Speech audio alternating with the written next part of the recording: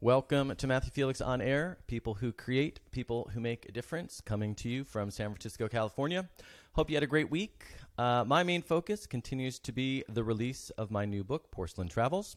As those of you who watched or listened to recent episodes are well aware, Porcelain Travels chronicles humor, horror, and revelation in, on, and around toilets, tubs, and showers encountered on my travels. I am delighted to say that Porcelain Travels has been a #1 new release in 4 Amazon categories: travel humor, literary travel, solo travel, and budget travel. And I am just as delighted to say that my aunt texted me yesterday to say that she had laughed out loud so hard in the first story, the first chapter, that she cried. Now, that was a relief because when she told me she bought the book, I got a little nervous, and I said, hey, just remember there are a few stories that are not necessarily for the squeamish. So to find out that the story worked for her, because if that story works for her, then she's going to be fine with the rest of the book. Then, like I said, that made me really happy, and it was also a relief because it means that hopefully my attempts to go there in a sort of literary fashion, more or less, were well received and palatable to most sensibilities. So I got some feedback from some other members of my family this week that I was saying porcelain wrong. And my dad informed me that I was, and then my mom and sister agreed, and so I looked it up in the dictionary, and lo and behold, for the past 2 or 3 weeks, I've been pronouncing the name of my own book incorrectly. So I'm not sure why I bastardized that pronunciation, but I appreciate my family getting me back on track, and now I actually know how to say the title of my own book, which is always good, especially from a marketing perspective. Porcelain Travels is available on Amazon, Barnes & Noble, iBooks, and just about everywhere else that paperbacks and ebooks are available. And I'm told to make great gifts, so please order yours today, preferably for your entire extended family and all your friends. My next event related to Porcelain Travels is this Friday, December 7th, when I'll be part of an event at the Corte Madera Book Passage. And the event is in honor of author, filmmaker, and Litwings founder Aaron Burns' anthology about Morocco, vignettes and postcards from Morocco. And it takes readers on a whirlwind trip throughout Morocco, from Casablanca to Tangier, from the crush of Marrakesh to the solitude of the Sahara. And it includes stories from Susanna Clark, Jeff Greenwald, Phil Cousineau, Michael Chabon, Paul Bowles, and many, many others. Vignettes and Postcards from Morocco won Forward Book of the Year, Reader's Favorite, and Book Excellence Awards. So check it out, both online, get yourself a copy, and then, or in your local bookstore, of course, but then on Friday, this coming Friday, December 7th at Book Passage. My book about Morocco, With Open Arms, Short Stories of Misadventures in Morocco, is also part of Book Passage's Friday event. And it just so happens that Porcelain Travels, my new book, features 2 stories from my Morocco book, as well as a Morocco story that was not in With Open Arms. So I'll be reading one of the stories that's in both books, and that story is called A Turkish Bath in Morocco. And not only will Aaron and I be participating in the event, but so will fellow writers Doug Cordell, who of course is here today, Christina Ammon, and Anna Elkins. And again, that's Friday, December 7th at Book Passage in Corte Madera. That event was supposed to be the subject of today's show, and I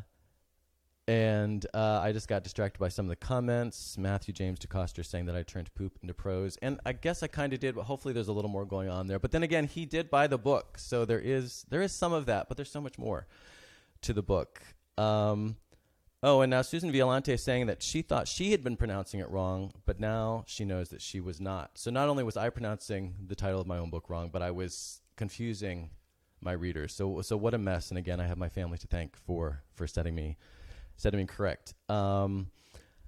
Okay, so where was I in my intro here? Let me not read the Facebook comments for a couple minutes till I get through the intro so poor Doug can actually join the conversation here. Okay, so like I said, that event, the Morocco event that's coming up on this Friday, was supposed to be the subject of today's show, and to a big degree it still will be. But I got this apparently Aaron, who again is the event organizer, got really shit-faced last night and has a really, really bad hangover, so wasn't able to make it today. I got this weird, garbled message at about 4 a.m., something about having 3 too many, and I told her to take a B vitamin complex, because that's usually what helps me when I'm in those sorts of situations, but I guess it wasn't enough, and she wasn't able to make it in today. So Aaron, if you're out there listening or watching, we're praying for you, And I want to thank you for the opportunity to write this show, not once but twice, because it was great to get a second chance to rewrite the show. No, but in all seriousness, Aaron is really sick, and so we hope you're feeling better. And you shouldn't drink as much as you did last night. Okay, still going to talk about Morocco, but we're going to talk a lot more than originally planned about storytelling, because Doug, again, who's here and I'm about to introduce, is a master storyteller. So we're going to talk about Morocco storytelling and Moroccan storytelling. But the last thing I want to mention before we jump into things today is that next week I'll be doing my last show of the year. And that will be, I will be featuring Savani Babu, who will be on. She's been on the show before. She is one of the founders of Hidden Compass magazine, an amazing photographer and also a fantastic writer. And she is writing an article right now about dark sky conservation. And I'm really fascinated by this subject. As soon as I heard that she was working on this, I said, I want to have you on my show to talk about it. So this is a movement to, as the name suggests, protect areas of the sky from light pollution so that we can see the stars. And just be kind of more aware of what's going on out there and our relationship to the bigger, badder world. So that should be really interesting. Now, though, without further ado, like I said, it's time to talk storytelling, Morocco, and much more with Doug Cordell. Doug Cordell is a national public radio storyteller, an Emmy-nominated writer and international speaker. His true life radio stories air on NPR's Snap Judgment and APM's Marketplace, and he has been a featured performer and teacher at theaters, schools, and organizations across the United States and abroad. His talks and workshops on the power of storytelling have been conducted for a wide range of corporate, nonprofit, and general audiences. He is a member of the Writers Guild of America and has a Master's of Fine Arts degree in dramatic writing from New York University. And last but certainly not least, his television credits include PBS, Disney, and Nickelodeon. Welcome, Doug. Thank you. So, as I said in the intro, you are a storyteller, and we're going to spend a lot of this conversation today talking about storytelling, both here and in Morocco. Can I just ask you a quick question? Please first? do. How are you pronouncing porcelain? I know, I almost didn't say it because I'm so embarrassed. It's not that I almost didn't say it, it's that I didn't say it. I was saying porcelain. Okay.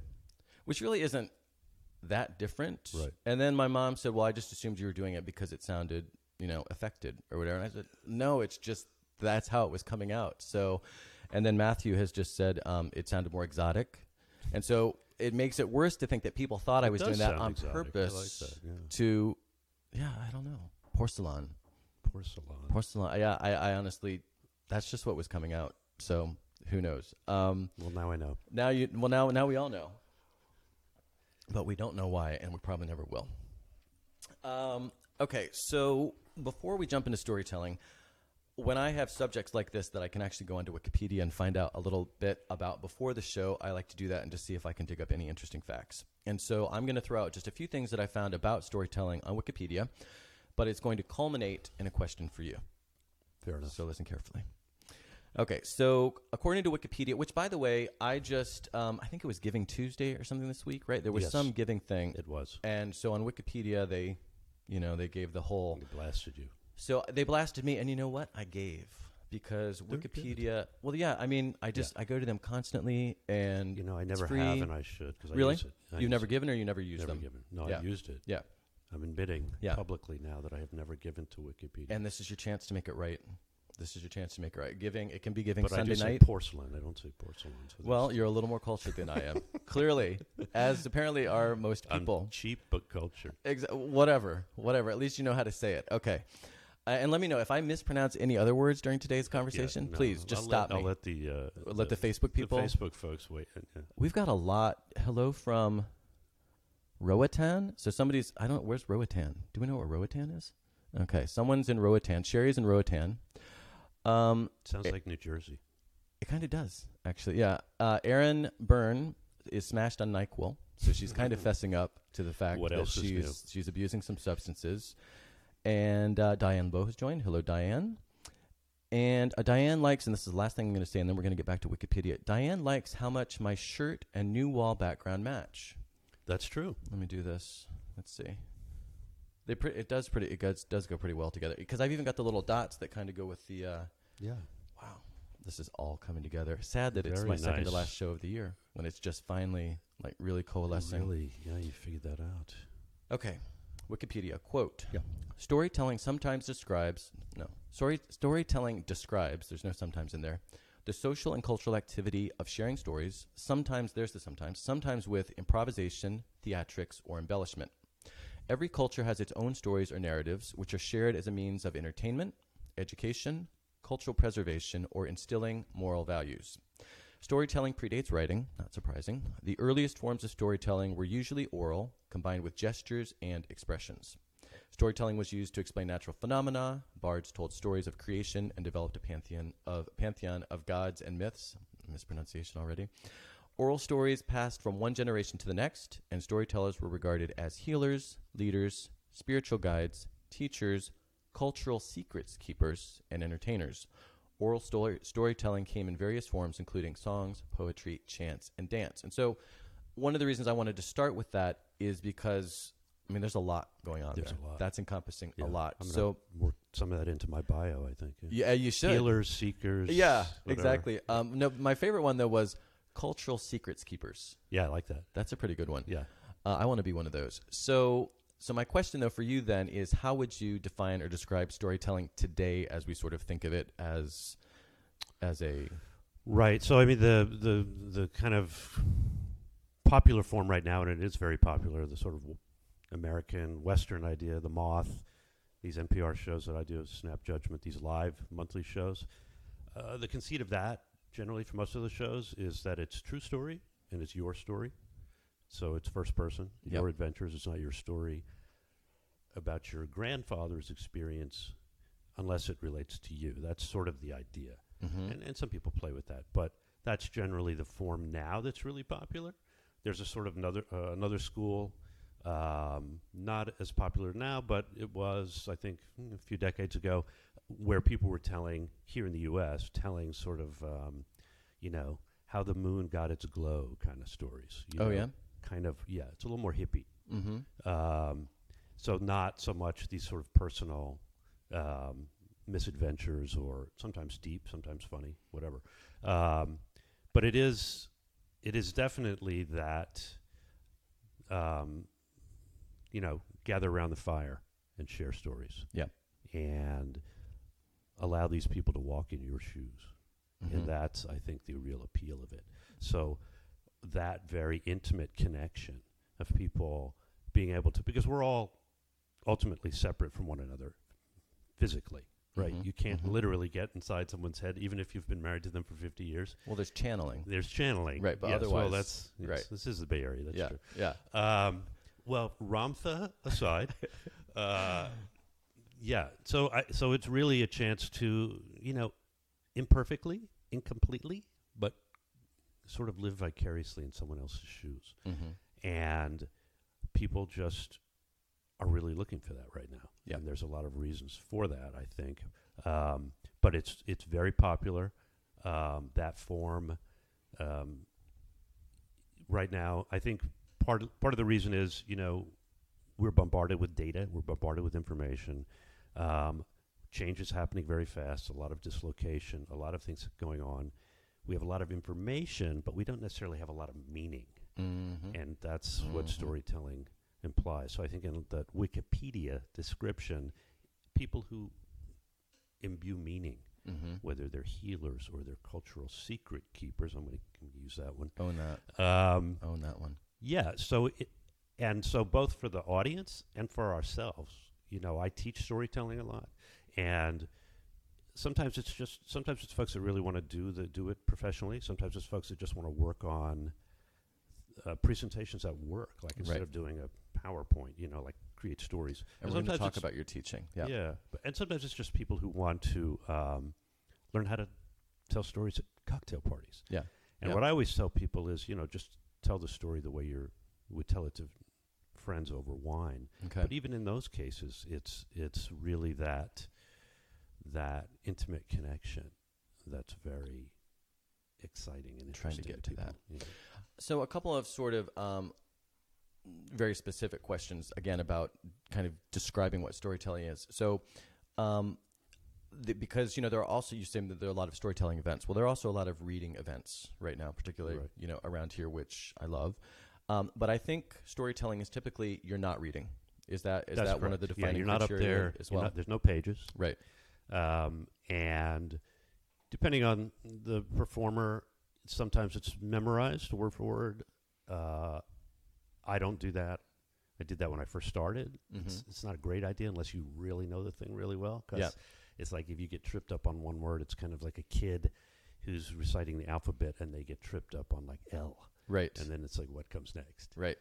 But generally, there's no notes. It's live. It's a performative art, right? So form dictates content. So a lot of times, and folks who are coming at it from a writing background, which is my original background and how I got into it, you need to be able to sort of transform that into an oral form and a dramatic form. Right. It's a dramatic form. It's a live audience. They're there. You want to get them, hook them, and keep their attention. So the form is very different, right? You wouldn't begin a story. You wouldn't walk out live. You can do this if you're really skilled, but you generally would not walk out and begin it the way you might begin an essay. You wouldn't say the clouds drifted slowly across the sky that morning as I started my car. Right. And people would be like, where's this going? Yeah. You would more likely come out and say, I didn't know when I got in my car that morning, this was going to be the worst day of my life. Right. And then you back into the story. Right. And I noticed that just when I'm preparing for this show. Right. I read all of my notes out loud a couple of times for that very reason, because the written word versus the spoken word is very different. And sometimes I'll get things from people, from guests, you can use this, but then I still have to adapt it because it has to feel like it's natural and that it's part of the conversation. It's a different form. It's the difference between writing an article and a speech. I used to be a speechwriter. Yep. And writing an article about something and writing a speech, because a speech is an oral presentation. I had a funny experience where I wrote for children's television for a while, and I did a story about that. And in that story on the radio, I talked about getting a job writing a show about a family of vowels that play winter sports. And I met somebody at a show, and they were like, I love that story you did about a family of owls. Right? Because it was originally a written story. You can't separate the F and the V sound live. So I had to change it. A family of punctuation marks. Oh, that's good. That's good. Okay, so and then what about the overlap with stand-up comedy? Because a lot of the storytelling that I've seen, a lot of it is trying to be humorous because we all like to laugh, and that's if you can make people laugh, which is difficult to do, but that's probably going to be pretty successful and memorable. But it's not stand-up comedy. So where do they kind of intersect, and how would you distinguish? The other thing about doing a funny story is you know if you're doing well. Yeah, You also know if you're doing badly. Yeah, pretty pretty quickly. With a more serious story, you're not sure if it's connecting or not, right? Right. Until later. But I would say, first off, the most obvious overlap is in the form of the show. A lot of people ask me, what's a storytelling show? So it's basically like a stand-up show in terms of the structure. You got a host and usually 5 or 6 storytellers who do like 10 minutes each. Sometimes there's a theme, sometimes there's not. But it's a totally different form. So it's a 10-minute story that got that 10-minute arc, right? Okay. Beginning, middle, and end. And obviously comedy is not that, right? Comedies, and I've done stand-up as well, not nearly as much as storytelling. Totally different animal. Typically in stand-up, if you're not getting a laugh every 20 seconds, you better be building to a really big laugh. Yeah. So there are a lot of comics who do the storytelling shows, and there are a lot of storytellers who try to do comedy. Yeah. Sometimes it works, and sometimes it doesn't. Exactly. It's a very different. There are some folks who can do both really well. Yeah. But they're not a lot. Yeah. So how did you get into storytelling? When did this start for you? I went to graduate school for playwriting. Got my MFA at NYU. So I learned a lot. I didn't realize it at the time while I was complaining about the program, that I actually learned a lot about dramatic structure. And I draw on that all the time now, because it was basically story camp. Yeah. And then out of that, I got a job writing for kids TV, and I wrote speeches for the government and for corporate folks, and learned that form. And then I started writing my own essays for magazines, personal essays, and then started doing readings, not storytelling, but a lot of readings, and then these storytelling shows. And then I started doing the radio stories. I just pitched Marketplace, And then I pitched Snap Judgment and started doing my personal vignettes. And that's how you did it. You just pitched in. I just pitched a Marketplace does. They call it a commentary. It's only 2 minutes. It's like in the middle of the show. And usually it's like Robert Reich or somebody who knows something about the economy talking about the unemployment rate or whatever. Yeah. But every once in a while they'll have some writer who'll do like a kind of humorous story with a vague economic angle. Yeah. So mine, when the movie The 40-Year-Old Virgin was out, I did one called The 40-Year-Old Roommate, which is basically about being in your 40s and having a roommate, not a lover, but, someone who puts their name on their milk. Right. Because of the economics. The economic angle, But still mostly a humorous. The housing, exactly. Yeah. So, and I learned in that in 2 minutes, basically 310 words, you can have a story have a beginning, middle, end. Yeah. And pay off. Yeah. And actually have some emotional depth. Yeah. In 2 minutes. Yeah. That was really good. You really have to be like, do I need that word? No. Right. Need that word? No. Right. So then from that, the live shows started happening. Right. That really took off. Okay. The Moth started doing it way back. Yep.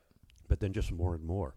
And, the shows sort of come and go like comedy shows, but there are a number of monthly shows around the Bay Area, in L.A., in New York. And in fact, it was actually featured on Girls, the HBO show Girls.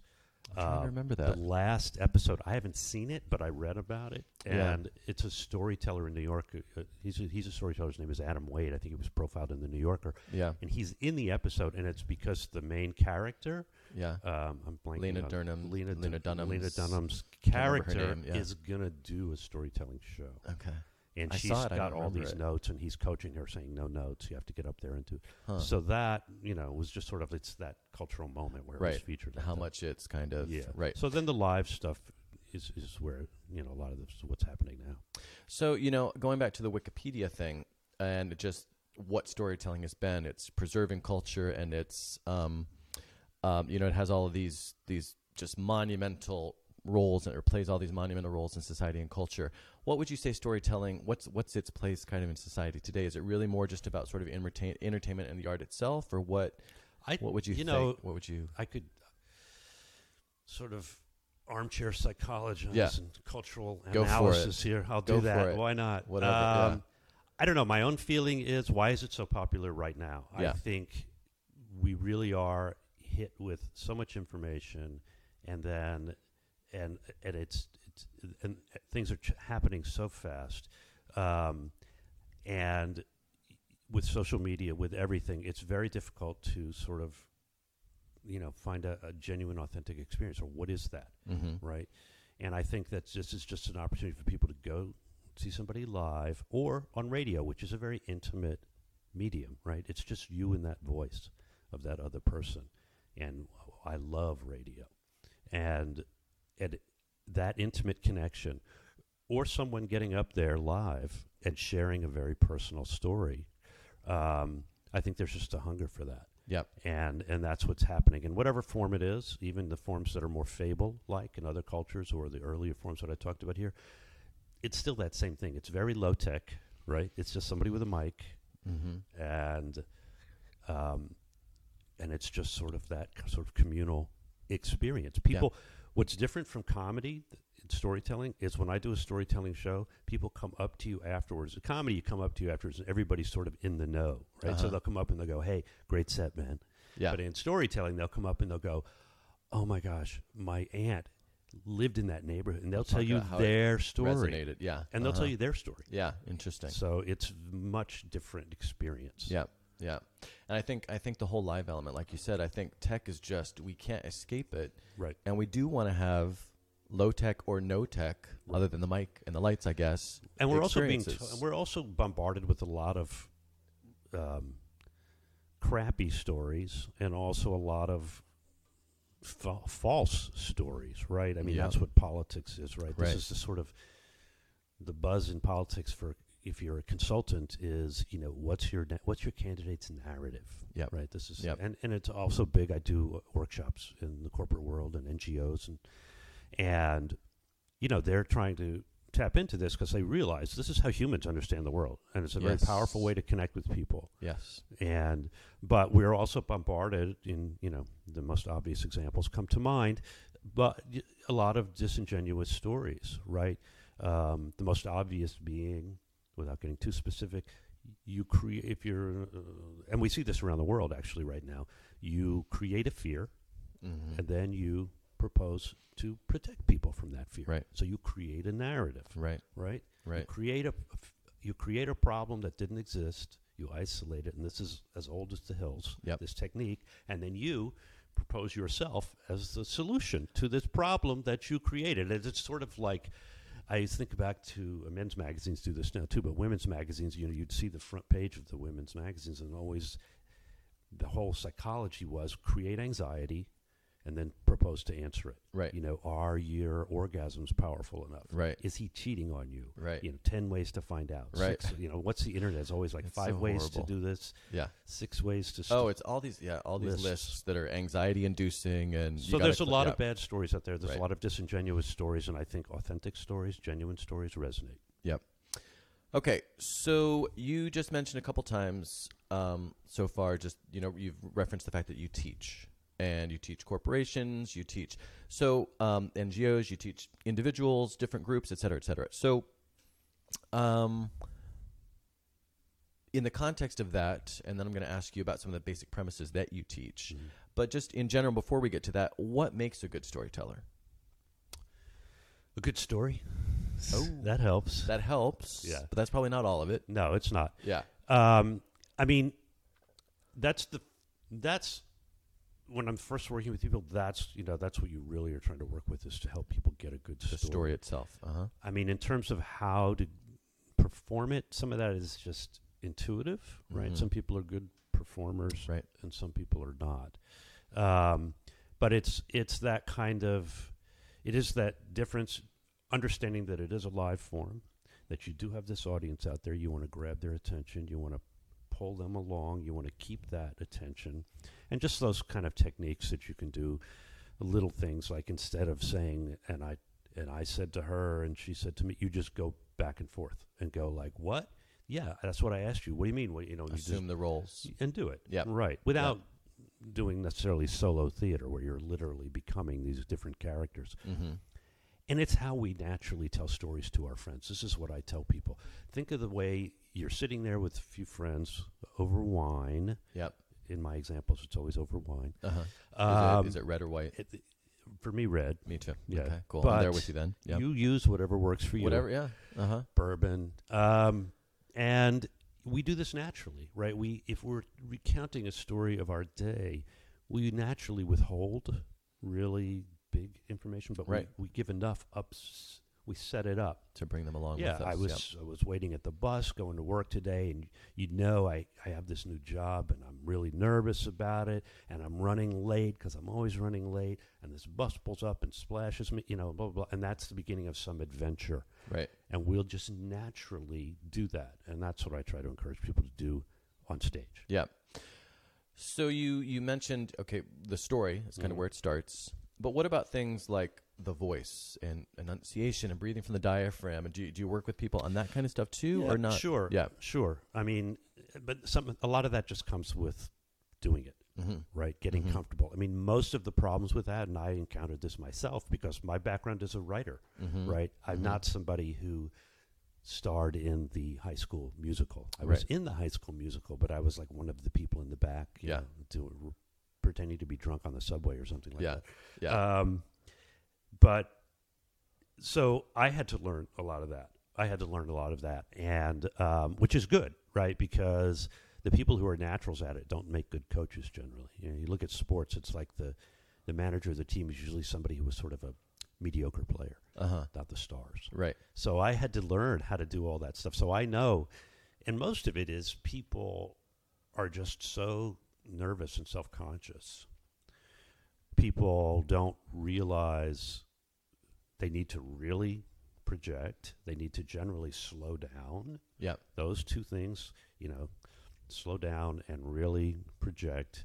And also, in terms of the actual content, you sometimes, because it's live and people come in and out in their attention, I do, right? I'm at a show. I don't care how compelling somebody is. At some point, I'm thinking about, I got to go to the dry cleaner tomorrow, right? Right. So sort of need to hit the nail on the head. Right. 2 or 3 times Yes, for people to drive it really home. get it. Mhm. And a lot of writers, a lot of artists feel like that's hacky. I don't want to be too obvious. They want to be elusive. They want to be creative. And Right. in the written word, you can do that. But live, it's much It's more different. difficult. Right. Uh-huh. Because people can read at their own pace. Yeah. And if they don't get it, they can go back. But live, you can't do that. Right. Right. You're there. Yeah. And if you check out for 30 seconds, you're like, now who's he talking about? Right. now? Right. So Where you need was to that? really, really sort of, put it in bold relief. Yeah. Yeah. So, so you mentioned corporations. Yep. So why would And NGOs, government agencies. Yeah, but give me an example then of why would a corporation, for example, or an NGO, why would they have an interest in storytelling? Why would they bring you in? So sometimes it's for, kind of team building exercise where they want to get people out of their comfort zone. Mhm. So like in the tech world in particular, you've got a lot of folks who are, they're working at their desks or doing coding, whatever they're doing, or marketing or whatever. This is to get them out of their comfort zone a little bit. And sharing personal stories, that's, that has that bonding experience for that group. But also the content is relevant, right? It's a way of delivering information that's less data points and facts and actually telling a story that's going to stick. Your facts and your statistics, people will forget, but they will remember a compelling story that illustrates it. Can I say something along those Yes. lines? So I found something again. This is on Wikipedia. Thank God for Wikipedia. This is why I gave to Wikipedia this week. But it speaks specifically to that. And it's something that I had heard before but forgotten about, and I just think it's really fascinating. So again, I'm just going to read the quote here from Wikipedia. Quote, "Our brains are far more engaged by storytelling than by cold hard facts, as you just said. When reading straight data, only the language parts of our brains work to decode the meaning. But when we read a story, not only do the language parts of our brains light up, but any other part of the brain that we would use if we were actually experiencing what we're reading becomes activated as well. This means it's far easier for us to remember stories than hard facts." So it's not just coincidence. I mean, there's whole other parts of our brains are activated through storytelling versus just the facts. And it makes sense. Yeah. I mean, yeah. And it's why stories are at the root of so many. They're at the root of every religious ritual, right? I mean, the dramatic arc, Aristotle's dramatic arc, is literally. I grew up raised Catholic. I've since lapsed. Yeah. But that Catholic Mass and probably a lot of other, it's literally that dramatic arc. It's like introduction, crisis, climax, and then resolution and denouement. So, I think it's why I always think, why we, maybe I'm projecting, but I certainly have a hard time with the idea of eternity, not just from a theological point of view, but from just actual physics, right? Because there's no beginning, middle, and end. Yeah. And how do the human brain, it's a sort of, we run up against that limitation. Yeah. Right? That something was always here, and it always will be here. Right. And you're like, wait a minute. That's why I always want to hear like astrophysicists talk about the Big Bang. I'm always like, the Big Bang of what, though? Like, what was there? But anyway. Okay. So we're going to talk about the origin of the world. Yes. It sounds like okay. Exactly. Let's just go deep here. Yeah. Let's go deep here. What about one thing I didn't ask you a second ago that I'm curious about that you did kind of touch on, improvisation. Yeah. So you said, some storytellers will memorize the whole thing, particularly early on before they get comfortable. But then not everyone will. They'll just sort of kind of know the general feel of the story. But then there's also, is there any place for just improvisation? Or are you not really going to improvise that much because you do know kind of the start, beginning, and end? So maybe there's not really much place for that. Yeah, I don't think you would improvise too much. I mean, maybe in this way it is sort of like comedy. I always wondered when I was doing this, the little bit of stand-up I've done, you'd be doing some barely step above an open mic, and there would be a comic who's headlining at Cobb's later that night, and he's there. Doing material, or she's there, right? And you're like, why are they here? Yeah, and it's because that's where they write. They write on stage, right? Of course, they scribble things down in cafes, but The only way to really try material is to write it on stage. And so I have found that with storytelling, where I've done stories a few times, and then after the show, I've like added a line here, or I realized that something I said, a particular way just that first time really got a great response, and then that's how I do it. So over time, in a way, I almost know that story backwards and forwards, but it's evolved very organically. Right. And you in the audience wouldn't know that I literally know that thing's backward and forwards. Yeah. Because you're trying to deliver but it. when I teach people, and working with folks, I basically say, like, know your beginning and know your ending. Yeah. This is the biggest problem most people have, is they don't have an ending. Yeah. And then you'll see people who kind of go way over time because they're looking for that big ending that's going to pull it all together. And you're like, no, man, you passed that exit. They're looking for the ending while they're already on stage. They had an idea, or they think they're going to, and they're so. Know your beginning, know your ending, like literally the lines, right? Yeah. And then know your sort of like 3 or 4 major story sort of milestones. Points. Yeah. And also to think of it visually. Think of it as little scenes. I always tell people it's like little movies where you're the star. It's a little movie and you're the star. Set the scene. I went in for the job interview. This guy's got some masks on the wall that are very creepy looking, and I'm, just set the scene. Right. Little details. Very little. Right. Another interesting point, sort of with regards to the psychology, that I hadn't necessarily thought about, but that really applies to me when I'm journaling, is, and this again came from Wikipedia. I'm not going to read the quote, but just the premise I thought was interesting, and I'm curious. Think everyone's going to be given to Wikipedia. I know, seriously, this is the best. You don't get a cut, do you? And normally I don't keep going back to Wikipedia, but they really did he's giving me a little bit of a kickback, but no, it was interesting because the article talked about a wickback. That would be a wikiback. Talking about how oftentimes when people are telling the stories and developing, well, they were talking about really more that in the process of telling it. Often a person needs to attempt to tell the story. I am going to use the quote of that experience before realizing its value. In this case, it is not only the listener who learns, but the teller who becomes aware of his or her own unique experiences and background.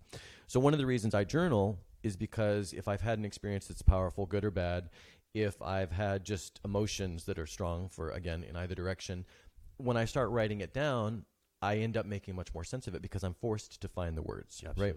So safe to assume, do you have any thoughts on kind of watching people go through that process? And I do it myself. Yeah. It's like, why is it, of course, writing is frustrating and creating is difficult. Yeah, a labor of love, but it's labor. Yeah, but there's also something deeply satisfying about sort of ordering your experiences and rendering them, and the storytelling form is the same. I think it's that you live that experience again, and you have some perspective on it and some distance, and it does give it that meaning, rather than just a series of random, events tumbling through your day. And I think that and so yes, sometimes stories that I think will work don't work live, and the only way to know, and again, that is in similar to comedy, where you get up there and you think it's just not resonating, and maybe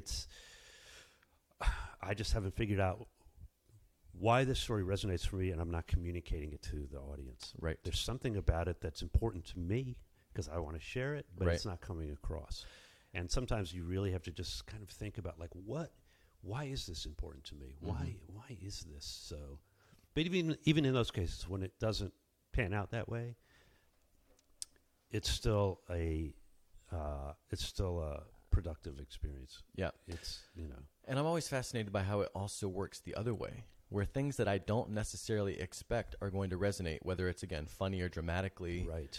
And all of a sudden people are laughing. And I thought, well, I liked that line, or I wouldn't put it in there, but I didn't realize that was funny. Or I liked that line, like I just did a reading, a couple weeks ago for my new book, and I got and I didn't see that coming, right? And I thought, I get why they did it in hindsight, but I didn't really anticipate. So it's interesting on the one hand, this perspective, but then it can also happen the other direction, where you learn things that it does resonate in ways you didn't even expect it to resonate. Yeah. I mean, which I is find really that interesting. definitely with things that people think are funny. Yes. Because when you're trying to be funny, and sometimes, but other times it's really just you're in character. Right. You're in the character yourself as a character. Yep. And there's just something about the way that voice that strikes people as funny. Mm-hmm. And then again, like you said, other times you do something and I think it's sort of funny and people will go, they'll go, ooh, or they'll go, aw, like that. Yeah. Like they feel Yeah. sorry for you. Right. And I'm like, it's just a funny line, you know. Right. It's not that bad. Right. Why are they pitying me all of Yeah. a sudden? Yeah. Okay, so let's change gears here and let's talk about Morocco. Okay. We're not going to change gears that dramatically. There you go. We're not going to change gears that dramatically because we're still going to talk about storytelling. But let's talk about Morocco in general a little bit, and then we're going to work our way back to storytelling. That, of course, is why Aaron invited you today and to Friday's event. So can you tell us how you and Aaron crossed paths and ended up in Morocco together? Sure. So Aaron's partner in Deep Travel, Christina Ammon, saw me do a storytelling show in Oakland and came up to me and started talking about this Deep Travel packages they were going to do built around storytelling. They often do them around travel writing and that sort of thing.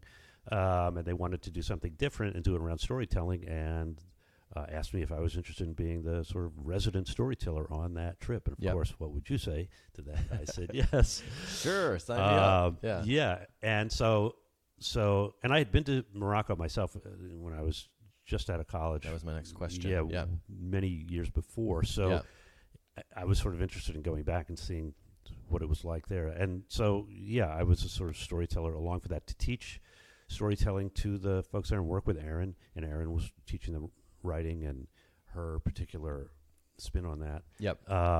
And then have everybody perform at the end, which we did at the end of the thing. So it was a great experience. Yeah. So so when you went the first time to Morocco, did you go by yourself? Did you go? No, with I was with 3 college friends. Okay. A friend of mine in college had gotten to know a Moroccan kid through an exchange program. So their family put us up Nice. in Casablanca. Yeah. And we were there for about 2 to 3 weeks. We were there for a long time. And then they basically asked one of their cousins to like go around Morocco with us. Nice. And he took us to Fez and Marrakesh and Rabat. So that was our first experience. We were 4 clueless 20, 21-year-old American college kids, and with all that implies for young men, not, particularly obnoxious, but, not quite worldly. not quite worldly. Yet. Yeah. No. And So what did you had think? never been. I mean, it was overwhelming. Yeah. It was overwhelming. I had traveled to Europe. I had been abroad, a few times. But it was, it's an old culture. Yes. And it's a monarchy. Yes, it is. And it was even more of one then. Yeah. And so, and it's traditional culture. Mm-hmm. So it's just, it's very different than even traveling around Spain, right? Which is right across the way. Right. So It's amazing how much a body of water can. very short Right. distance. Right. Yeah. So that was really interesting. I mean, it was an amazing sort of, it took me a while to even digest all of it when I got back from Yes. that. And then to go back, all these years later, Yeah. and see what had changed and what hadn't changed, was really interesting. I'm an older person myself too, That's and what I've traveled a happens. lot Yeah. more. But that's what happened. Yeah. Yeah. But it was really interesting, and this time to go there and actually work with Moroccan storytellers and perform with them, which was just an amazing. To really be much more connected to the place. Yes. And with the venues, the cafes where we performed. Yep. So before we get to that, though, because I Yeah. am going to ask you about the Sure. performance and some of your interactions with the Moroccan storytellers. Mm-hmm. But you just said, it was interesting to see what had changed and what had not. And we're talking a few decades or a couple Right. decades or Yeah. whatever. So what were some of the things that stood out, whether things that had changed or whether things that had not changed or a little of both? I would say, to me, it seemed like mostly things had not changed a lot. That was my impression. Yeah. And I'm a very political person, so I'm always like, what's the political situation here? Yeah. So kinda it's tricky. It's different. Yeah. But they've liberalized somewhat. But it's you know. The Queen has not been seen for a long time, though. Yeah. I think there's still some stuff. No, I don't yeah. know if that's changed. Yeah, But no. that was the biggest. No, yeah, it's yeah. a monarchy, and Yeah, they have. but it has changed. Well, It's yeah. the younger guy now than versus Right. when you were there, and so I'm not saying there hasn't been some changes in progress. But Yes. yeah. So, but in that way, generally, it's still very much the same. And we spent time in Marrakesh, but we also spent time out in the countryside, Moulay Idris. Yeah. And so that's a very traditional place. Yeah, tell me where about the that, 'cause I haven't women been. of Yeah. the, who live there do not go to the outdoor cafes. One of the. It's interesting because even there, you will see young women who are all in Western dress, like blue jeans and things like that, side Right. by side with most people in very traditional garb. But the women, they're saying if they wanted to go to a cafe, they would go to the next town over. The next town over. Yeah, where it was Wow. okay, but not Yeah. in your own town. I don't know. Wow. This is what they were saying. But yeah. No. I so get there's it. a lot of Yeah. traditional, and of course, coming back to wine, you can't just walk around with a bottle of wine. And yet, something I learned Yeah. doing the preparation for today's show, and that I was that's one of my next questions, was one of the things you guys did on your trip was you toured a vineyard. We did. And I had never heard of Moroccan wine, but it turns out the Phoenicians brought wine to Morocco. It's been there a long time. And then the Romans, it was big during ancient Rome. Right. So wine has been in Morocco for a long, long time. And the French actually invested a lot in when it was a colony. And then since the 90s, it's having a revival. Yeah, and I think some of these folks who are from outside of Morocco can get a special, if I'm remembering correctly, so kind of a special commission to operate these places. So Yeah. how that works, obviously it's a But culture. is there no alcohol? You're not allowed to drink alcohol in Morocco? I don't remember. Well, you could drink it. I mean, you can drink it. They serve it in the hotels. I mean, Yeah, obviously right. tourism is a big part of Right. Morocco, so clearly they have it in the hotels. But just in terms of, particularly in these more outlying areas, yeah, we were just told by our Western hosts that don't just walk around Right. toting a bottle of wine. So And then you had to drastically change your behavior. exactly What? I can't carry this around I know. like I do at home? like I do at home. I can't carry this around like when I'm driving? Yeah. Not allowed to do that chugging here? from Yeah. some Cabernet. So why was so again, like I said, I've been in Morocco twice. It's probably been 10 years ish, maybe a little more. I've never been, or I didn't go to on my two trips to Moulay. Is it Moulay Idris? Is that how you say it? Moulay. We said Moulay Idris, but I don't Moulay know. Idris. I have again no idea. Pronunciation's not my strong point. Right. Why is that? Why is that a great place to go? Right? Why do you think that was chosen as the place for this workship? Because that's where you spent the bulk of the time. It looked like, yeah, or and in Fez or yeah, Marrakesh. Marrakesh. Mhm. Oh, okay. I didn't see that on the Fez. itinerary. Okay. Yeah. Yeah. Yeah. I think just because it was a traditional culture, you could really live in the old part of the town and the countryside there. Yep. So and ancient ruins. Volubilis. Volubilis. I was going to let you say that. That's Which- dangerous, but I that's think right. it came out okay, actually. right. Yeah. So I think for that, to give the folks on the trip a real sense of getting off the beaten path, which is what deep travel does, right? It's not your typical travel package. These are folks who really have connections. Aaron and Christina and Anna Elkins, who's also on their team. These are folks who they've gone to these places several times. They Right. do the Morocco. They've done Southern Spain. southern Spain, and Mexico. Mexico. Yes, definitely Mexico. Yep. And they know, they've gotten to know folks there. They've built relationships. They know the places. They know. So you get that a very intimate experience. So Right. I think that's part of the appeal. It's a small group, that Mhm. goes, which is also nice. 10-ish or something? Yeah, How 10, many? Yeah. 12. And so you really feel it's not a typical kind of, tour Big package. package thing. In Yeah. any way, Yeah. shape, or form. So I think that was part of it, was to get people off the beaten path, the places that people would usually go, and get some more of that experience. Yep. I mean, you are really in traditional Morocco. Yep. Out there. All right. Sounds cool. Okay, so the deep travel workshops I think they're mostly like writing and photography normally. Yeah. Is my impression. So I'm curious. They said let's do storytelling on Right. on this trip. How can we've kind of probably touched on this a little bit, but I'm going to ask the question anyway in the context of this workshop that you did specifically with Deep Travel. What is it that storytelling, the art of storytelling, can bring to writers? Because not all these writers necessarily want to be doing storytelling. So presumably, if they're going to participate in the workshop, it's because it's going to benefit their writing, I'm guessing. Yeah. So, I mean, we talked a little bit about story structure. What else would you say, or how else would you say these writers are specifically benefiting with regards to their writing through learning about storytelling?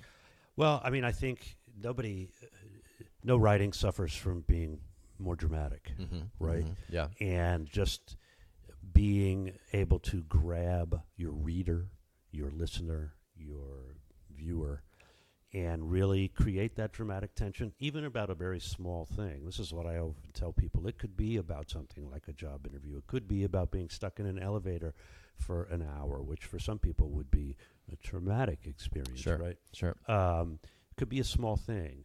A bad date, these kinds of stories. Everybody loves to hear bad date stories. Right. But or something more dramatic, right? But it's all about creating that dramatic tension. And then, so whether it's an essay or even a speech or whatever it is, or a presentation for work. Again, a corporate sort of thing, Anything, right? yeah. Right. You want to create that dramatic, you want to set it up, you want to intrigue people, you want to grab their attention, and you want to leave some unanswered question that presumably you're going to answer in the course of this. And it can be abstract, right? Can I get over my personal demons, or can I stop being my own worst enemy, right? It doesn't have to be like, am I going to get the job, or will the girl get the guy? Right.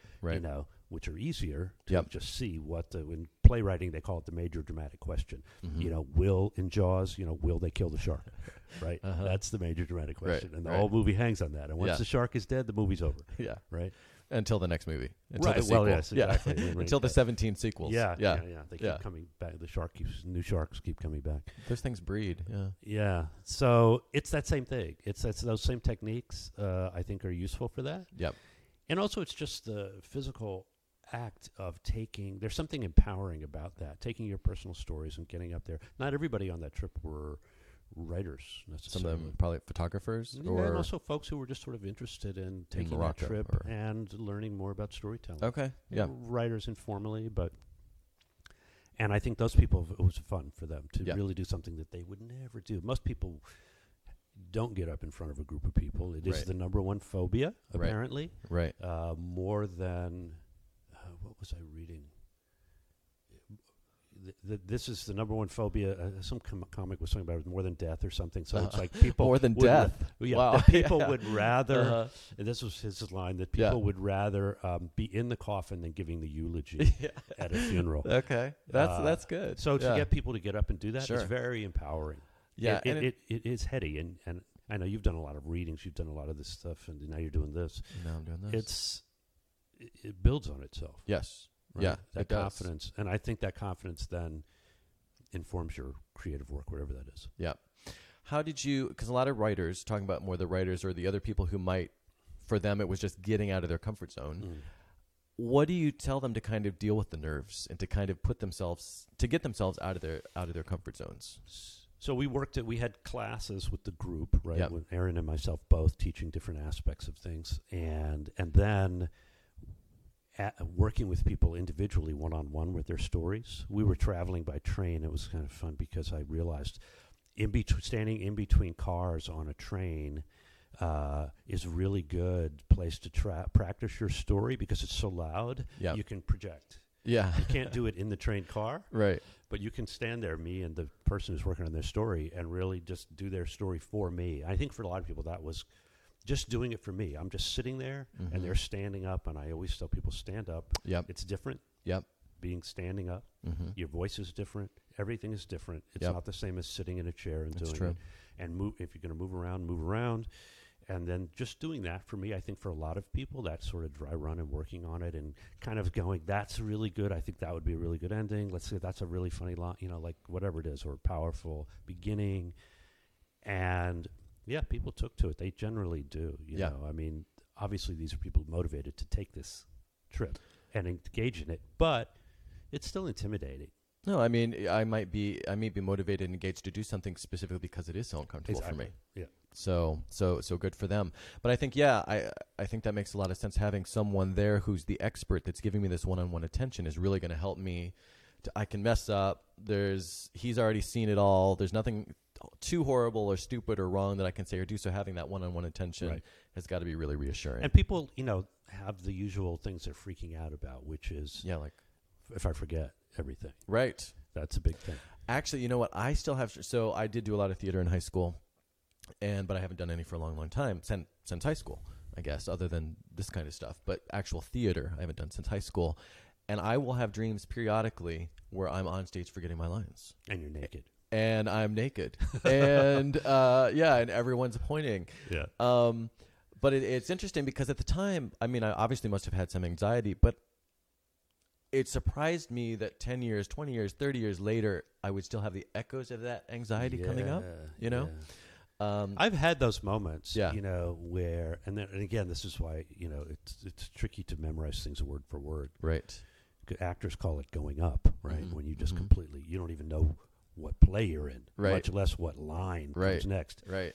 But and for the audience, it probably looked like just they barely registered because I've seen video of it, but in my mind, it felt like 2 minutes where I'm like thinking, I'm looking at my feet and thinking, what comes next? Right. So I think for a lot of people, that's what they're freaked out about. And I just try to tell people, don't memorize it. Think of your chunks and think of it in these scenes, like in the office, in your car, the talk with your boss, the date, whatever it is. And don't freak out about it because the audience doesn't know what you didn't do. Say. Right. They don't know. Right. You don't need to or make a joke out of it. Mm-hmm. Just say, it's still so traumatic. It's I'm freaking out about it right now. Right. Whatever it is, something. Just Yeah. have fun with it. It's okay. It's okay. Well, and something I was thinking about, again, as I was preparing for today, because I haven't done storytelling. I did prepare twice for the Moth and not get chosen twice. Here? One in Berkeley, one in San Francisco, Right. which just was That's very the tough thing frustrating. about the Moth. I They're don't just pulling understand names it. out of a hat. Yeah, I don't understand basically. it. And anyway, I could. Yeah. I obviously still have some feelings. Yeah, about this. you don't understand But why no, they but didn't like pull this- your name well, out no, of the the same guy got chosen twice. Yeah. 2 weeks in a row. I didn't get chosen at all. I don't understand that Interesting. system because I spent all week really preparing. Yeah. So I don't get it. And the other thing is they don't choose. They choose one by one. I don't know if you've been to the Moth recently or know. I haven't been recently. Well, so I'm going for my first time, really nervous, because I haven't done this before, and they're big audiences for the Moth, especially in Berkeley. I mean, it was huge, and here in the city too. But it's a lot of people. I hadn't done this before. It's different from having my script and reading and all that, as we've been talking about. Well, I thought at least I would know when I get there whether I'm going to go. I understood that I didn't know before I got there. Okay, not so cool, but it's kind of exciting. Mm-hmm. But what I didn't realize is, so they choose a name from the hat. They wait to choose the next name until you've gone. So I'm sitting there through the entire 2 hours. So you don't know. Sweating, trembling, trying to remember my lines in case I do get called next. Yeah. And I didn't know it was why like they don't torture. want anybody to leave. That's why. Exactly, which is great from their perspective, but it was torture from mine. So that's why people go back week after week and keep putting their name in the hat, Yeah, but... Yeah, but the thing is, the theme changes, so you can't necessarily use the same piece. No, you have to do it. You have to tailor it, and it has to be kept. And they're very strict about time. Right, which that I appreciate. Yeah, that I get. Yeah. But anyway, I was a little frustrated by that. In case it's not obvious. Yeah. Okay, but let's talk about again. So, looking at the time here, and I want to make sure one of the things you did, coming back specifically to storytelling and Morocco, merging the two here is. Excuse me, you had the opportunity to work with Moroccan storytellers. Yes. One of whom was this, it sounds like sort of a legend in Moroccan storytelling. He's been doing it for 50 years. Yes. And you got to interview him through a translator. I did, yeah. So can you tell us just a little bit about that, what you talked about? It was interesting because I had seen him perform in this cafe. It's called Cafe Clock. It's a Brit expat, has this cafe, and he's got one in Fez, and he's got one in Marrakesh. Is that the Clock something? Cafe Clock. Cafe Clock, right. Yep. And so, very cool place, great spot to hang. Yep. Highly recommend it. Okay. But next time. He performed there. What's going on there is that these younger Moroccans are learning these traditional oral stories that have been handed down. That this storyteller's older Hajj, I think was his name. Man, yep. has been doing for 50 years, right, in the Medinas, the public squares around. And just quickly, are they learning because that's just what's done in Morocco, or is it because storytelling's sort of having a revival? Or I'm just curious. The latter. I mean, they're creating that revival. Mm-hmm. I think, whatever motivated them, they want to capture these stories before they die with the Yeah. older storytellers, Yes. right? Yeah. So they want to hold on to that tradition. They're learning these stories and learning that form. So that was really great to see, because these are more westernized, younger Moroccans who were up there also doing storytelling. And so what was great was to see them do those stories, and they're learning those stories, and those stories tend to be more fable-like. There's some humor. There's Yep. a lot of humor in there. Yep. They have a little moral, but it's not too heavy. A little twist, you know, it's like the ugliest man in the village gets the king's daughter. Right. That right. kind of thing. Right. But to see that, and then what I did when and because what we were teaching folks, we were trying to use that form, but also talk about the Western style, the personal moth The style, first person, first right. person true stories. Because Moroccan, according to I think Aaron's afterward, was saying that Moroccan is always third person.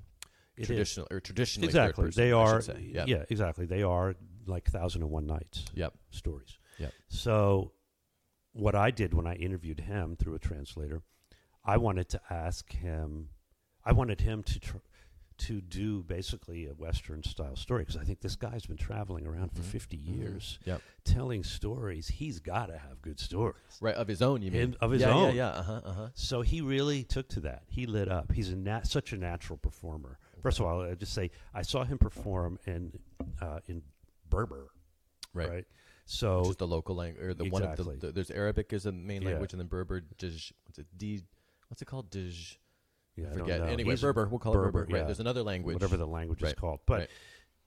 I don't speak Arabic either, so it wouldn't matter Wouldn't to matter, me. right. But he was so animated, and he made funny voices, and he'd sing, and he would dance around, that it was completely entertaining. Yeah, That's pretty good. yeah, Right, when I don't speak the language and I'm still Right. transfixed. yeah. So I wanted to interview him about his experiences, and he started talking about how he got into storytelling as a young guy, and his family wasn't crazy about it. And it was a great story about him as a young man sort of doing this, something that wasn't quite maybe respectable in his family's eyes. Right. Or maybe antiquated. It was traditionally or whatever, was a little thing, too, but in some cultures, it used to be in this culture, like show business was considered sort of, déclassé. It was like not, Yeah. right? Yeah. People who were involved in showbiz, theater people, were not like movie stars today. They Yeah. were considered sort of, out just yeah, part of the, whatever the yeah, the demi-monde. outcast, not outcast, Yeah, offcast, marginal marginal people, that's probably- right? Yeah.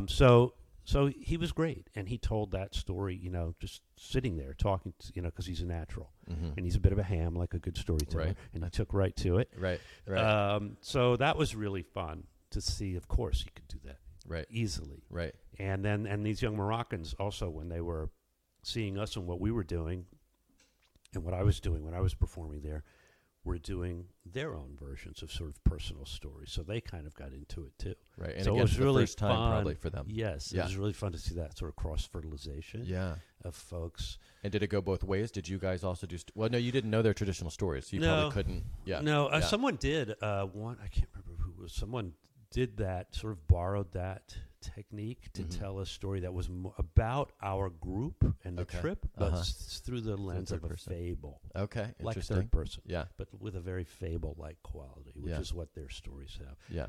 It was interesting because Christina mentioned, after we heard these stories, and sometimes people would translate to us basically what the story was about Yeah. afterwards.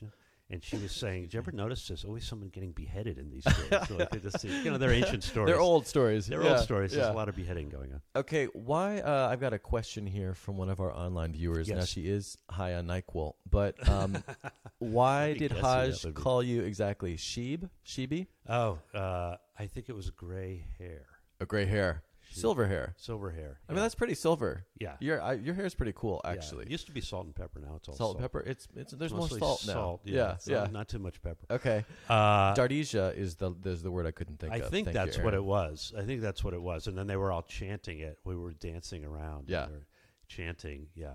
Okay. I have another and this is sort of a philosophical question here, but going back to the point of stories and this fact that their stories are passed on from generation to generation. Yes. So there's so much there, and they're preserving it, and we don't have a tradition like that. Right. So I don't know what my question is. Why don't we have that? I guess, and are there any stories? I guess that's also kind of one of the questions, but I kind of think I know the answer. But are there any stories within our storytelling sort of genre that do get passed down? like the classics that every good storyteller knows? But I don't. Not in this Not form, really, this right? personal story, but Yeah. like I said, the sort of the form that was really big, I'm guessing 60s, 70s, the 80s, and it's still out there. Yeah. Like if you go online and you look at storytelling in the United States, you will find these two worlds that don't overlap very much. Yep. And they're still out there, and those people are telling stories that are passed down. Yep. And they are fable-like, but they do, do hippie fables. Hippie fables. Yeah. Right. About the moon. About the I moon, think you said, and yeah. whatever. But and some are more traditional fables about, for some reason, it's always involving royalty. It's better than beheading. Although Right. actually, royalty There's and a lot beheading of oftentimes overlap. go, Yeah, there's a lot of go overlap. together. So yeah, it's a good question. I don't think people are going to be handing down my stories for generations. Don't underestimate them. But Don't underestimate them. One can Just, hope. just keep doing it. Yeah. Keep doing it, and it's going to Yes. resonate so much that It'll have evolved. people will by say then exactly. into, That's what I'm saying. a You've got third-person time. Story. You've yeah. got time. So two other quick things about, I was just looking at my notes here of characteristics of the Moroccan storytelling that I thought were interesting. And again, I think this is from the afterword of the vignettes and postcards from Morocco book. But Aaron was talking the book that we'll be celebrating. the book that we will be Friday night celebrating at Court of Friday, Madeira. Court of Madeira, 7 p.m. December, Book again, passage. 7 book passage, which of course I'll say 5 more times before the end of the show. But she was talking about it, that Moroccan storytelling involves the audience in an active way. And she was talking about how at Café Clock, for example, this is from Aaron, I had a little boy sit on a throne as a king, a table full of college kids were the court, there was another guy who was the king's advisor. So it sounds as if they kind of go one step further maybe in involving the audience, or was that... I don't think always they do that. Okay, I mean, that's not typically the necessarily- form really, and even when we were there out in the Medina, there were storytellers. Apparently, according to Hajj, he doesn't do that as much. You need to get a license from the government now Of course. to do that. Yeah. So you got your little corner, Yeah. but it wasn't even primarily for tourists. It was Moroccans The gathered real- around right. to hear the story, and that form of storytelling. They can tell, they have a story, and depending on how it's working in the crowd, they can do a 10-minute version, a 20-minute version, or, an hour and a half version, and they're really performing. Yeah. They've got a circle of people around them, and they want to keep people there Mhm. and pitching in coins. Get the bakshish. Get the money, get Yeah. the dirhams. So I think it's really, for that anyway, it really is that sort of like, performative art. Go all out. And Go really, all out yeah. and just capture that crowd around you and keep them there, because there's the other storyteller who's just in You've the got other corner. competition. Right. And, Yeah. his crowd is growing. And Well, and you just touched on something else. You said it could go on for like an hour and a half. And then I again think I read in the afterword that Moroccan stories can last days, weeks, Yes. months. that's what I was going I to mean, say. is that true, or was that hyperbole? That's what we were told. That's that what they you were could, told. That they can do that. Those and that's Westerners will believe anything. Yes. Yeah. well, they'll just stretch it out. Yeah. They'll just embellish it. Yeah. And they'll keep adding new chapters, and it's really just to keep people coming back, keep them Throwing in there, the whatever it drums. is. Yeah. Yep. Yep. And so that's really interesting, because what they're doing really is stringing out that dramatic tension. Mhm. Right? They're just naturally doing that, and they're gifted at it. But They've been again, doing that's it a an long time. art, and that's a an skill, art, and but to do it on your feet like that, and just improvise For months looking without sleeping. around, because you're like, I'm losing people here. Right. Right. Or I've got a big crowd. I'm going to really string this thing out and really pull these people along. And that's a real gift. You can do that. So that's what they're doing. It's sort of like now with the kind of episodic television that we have on cable. Mhm. That's really, Which I this love. new golden age of television. Right. The binge That's what they're watching. doing. Right. But there are story arcs within each episode, but it carries over. Then there's a bigger arc. And right. it carries over to the next season. Exactly. And that's why you do the binge watching. Yeah. Right? So that's what they're doing also, right? You're kind of doing both at the same time. You want a satisfying arc within each episode, but you also want it to hook people to keep a longer The bigger arc, going, right. and including to the next season. Yeah. Right. Yeah. So that's a trick, and Interesting. they're doing it amazingly well. Yeah. Now. And so this whole experience culminated in this performance with the Moroccans and the Americans, or Mhm. whatever nationalities were on the Deep Travel Yes. Workshop. And you kind of, again, touched on this a little bit, but the language barrier, it sounds like that was sort of overcome. I think we had just by people the- in French, people performing in French and Arabic and whatever the Berber Yeah, language is called. Dardija, I Darija. think is what we said. Yeah. Okay. And so how was and that English. big? Yeah. And so the audience was similarly mixed. Uh-huh. Uh-huh. I So mean, enough to me, people it could was, understand each of the Yeah, performances. and it's or- a live dramatic form. So I mean, to me, that just made the whole thing like kinetic. Really, Mhm. it just came you could alive. feel it. Yeah, it was great. I Yep. mean, it's a rare thing, right? Mm-hmm. When does that happen? Yeah. So, and that cafe, those folks are really making a lot of that kind of thing happen more and more. It's a you know, there's a sort of expat, you know, contingent going through there as well. So, yeah, it was just amazing, and I don't think the language barrier was an issue for for me. Yeah. I mean, Yeah. I don't speak French either. Right. I can pick up a lot more of it and Yeah. follow it. Right. But still, that was instructive to see that people can be really entertaining speaking a language that you did not understand Yeah. at all. Yeah. Then you know you're really selling it. Right. You are really selling it. Right. I have no idea what they said, but Yeah. I couldn't stop Yeah, listening it's and compelling. watching. Yeah. What about, was the audience? I mean, I guess we just talked about the audience. It was such a mix. I was going to say, is the audience there different from the audience here? But you weren't. It's not as if you were in a Moroccan audience, so we couldn't really do it Some apples to. No, it you was know. mixed. Yeah. It was mixed. Yeah. I mean, and some of them are these young Moroccans who are there to learn storytelling. So they were just wide-eyed and eager and Yeah. lapping it up. They Yeah. loved it. Yeah.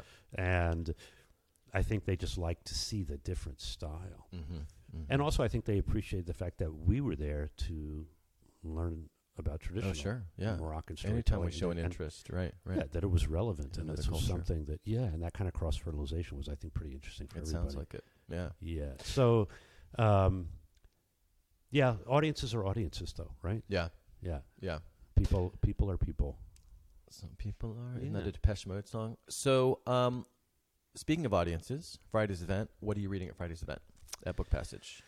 I am reading. I'm going to read from Paul Bowles. I can't remember the title of it now. It's quoted in the book, and it is about Morocco. Yeah.